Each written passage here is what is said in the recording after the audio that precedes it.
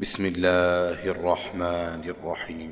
ألم تر إلى الذين يزعمون أنهم آمنوا بما أنزل إليك وما أنزل من قبلك يريدون أن يتحاكموا إلى الطاغوت وقد أمروا أن يكفروا به ويريد الشيطان أن يضلهم ضلالا بعيدا. وإذا قيل لهم تعالوا إلى ما أنزل الله وإلى الرسول رأيت المنافقين يصدون عنك صدودا. فكيف إذا أصابتهم مصيبة بما قدمت أيديهم ثم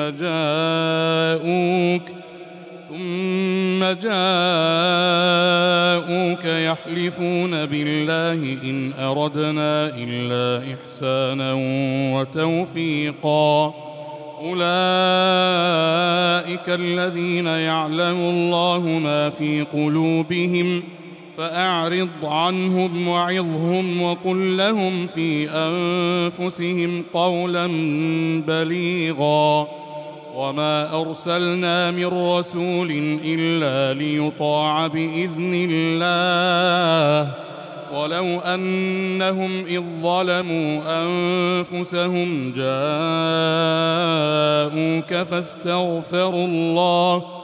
فاستغفروا الله واستغفر لهم الرسول لوجدوا الله توابا رحيما. فلا وربك لا يؤمنون حتى يحكموك فيما شجر بينهم ثم لا يجدوا في أنفسهم حرجا مما قضيت ويسلموا تسليما. ولو أنا كتبنا عليهم أن اقتلوا أنفسكم أو اخرجوا من دياركم ما فعلوه إلا قليل منهم ولو أنهم فعلوا ما يوعظون به لكان خيرا لهم وأشد تثبيتا.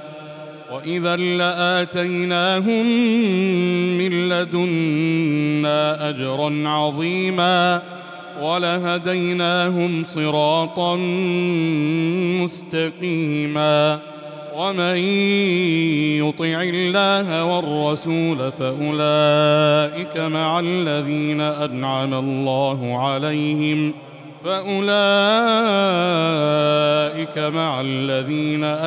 الله عليهم من النبيين والصديقين والشهداء والصالحين وحسن أولئك رفيقا. ذلك الفضل من الله وكفى بالله عليما. يا أيها الذين آمنوا خذوا حذركم فانفروا ثبات أو انفروا جميعا.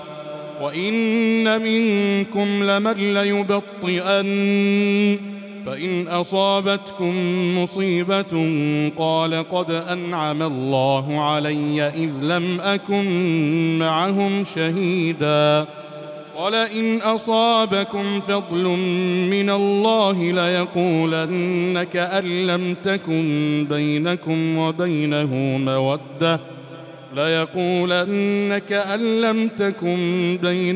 وبينه مودة يا ليتني كنت معهم فأفوز فوزا عظيما. فليقاتل في سبيل الله الذين يشرون الحياة الدنيا بالآخرة ومن يقاتل في سبيل الله فيقتل أو يغلب فسوف نؤتيه أجرا عظيما. وما لكم لا تقاتلون في سبيل الله والمستضعفين من الرجال والنساء والولدان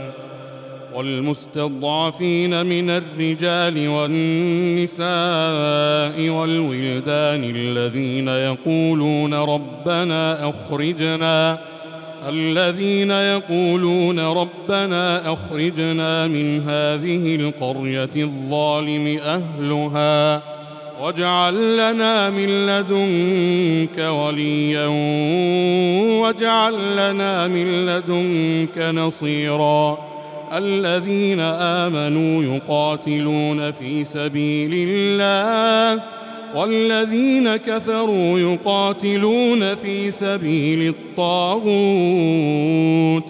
فقاتلوا أولياء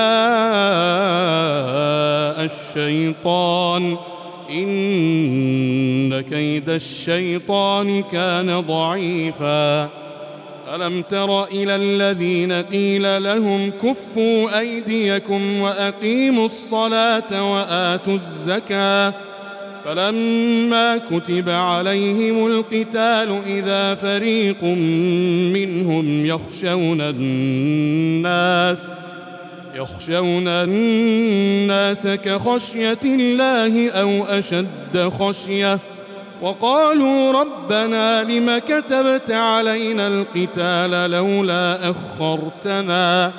لولا أخرتنا إلى أجل قريب قل متاع الدنيا قليل والآخرة خير لمن اتقى ولا تظلمون فتيلا أينما تكونوا يدرككم الموت ولو كنتم في بروج مشيدة وإن تصبهم حسنة يقولوا هذه من عند الله وإن تصبهم سيئة يقولوا هذه من عندك قل كل من عند الله فما لهؤلاء القوم لا يكادون يفقهون حديثا ما أصابك من حسنة فمن الله وما أصابك من سيئة فمن نفسك وأرسلناك للناس رسولا وكفى بالله شهيدا من يطع الرسول فقد أطاع الله ومن تولى فما أرسلناك عليهم حفيظا